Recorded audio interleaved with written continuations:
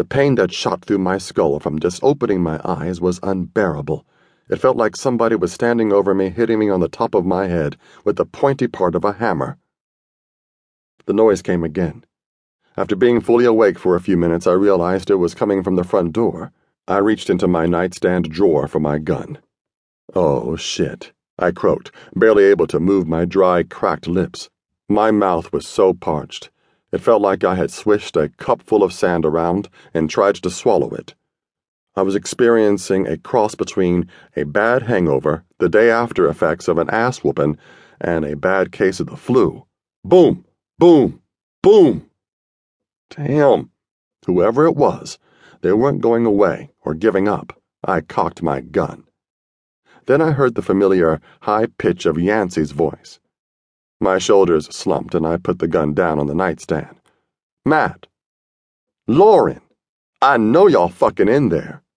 If Yancey's screaming sounded that loud to me and I was in the back of my condo, I could only imagine how it sounded to our neighbors. This bitch was really wearing out the little bit of patience I had for her. I tried to gather up enough strength to stand up from the side of the bed, but it wasn't easy. "Oh, fuck," I groaned.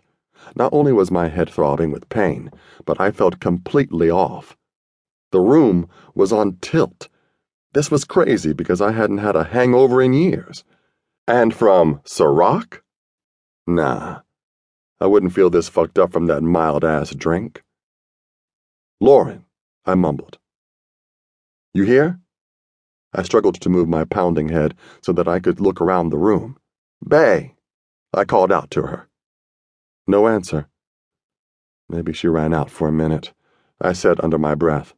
But why wouldn't she have woken me up? It suddenly dawned on me that we had business to take care of, hence the reason Yancey was pounding on the door like a madwoman. Speaking of which, boom! Boom! Boom! "Matt! Lauren! I'm not fucking playing! Open up this door!" Yancey, again. "Fuck," I huffed. I squinted at the cable box and it read 4:55 p.m. I swiped my hand over my face and shook my head. I couldn't have possibly slept all fucking day. "This bitch," I rasped. I gripped the side of the bed for support and slowly got to my feet. I almost fell backward. That is how bad my equilibrium was off. I felt like somebody slipped me a fucking roofie. I ain't never felt like this from no damn Ciroc. I lumbered down to the hallway to the condo door, barely able to lift my feet.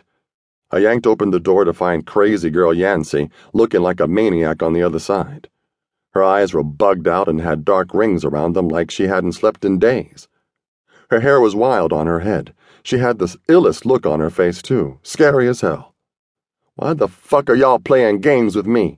Yancey barked as she bulldozed her way inside. Shit. She slammed into me so hard I almost fell flat on my ass. "What are you talking about, man? I was sleeping. Lauren must have gone to run some errands," I growled. "Fuck is you out here banging like that goddamn police? You making it real hard to have a chill button around your ass." "Run some errands? You let her leave? You can't be that stupid, Matt," Yancey spat. "Why would you let her leave without you? You really think she just went to run some fucking errands? I've been coming here since early this morning banging on the door. I have been sitting outside and I haven't seen her come or go," Yancey screamed at me. At first her words didn't quite sink in. "Wait. What?" I asked. I felt dazed. "You heard me.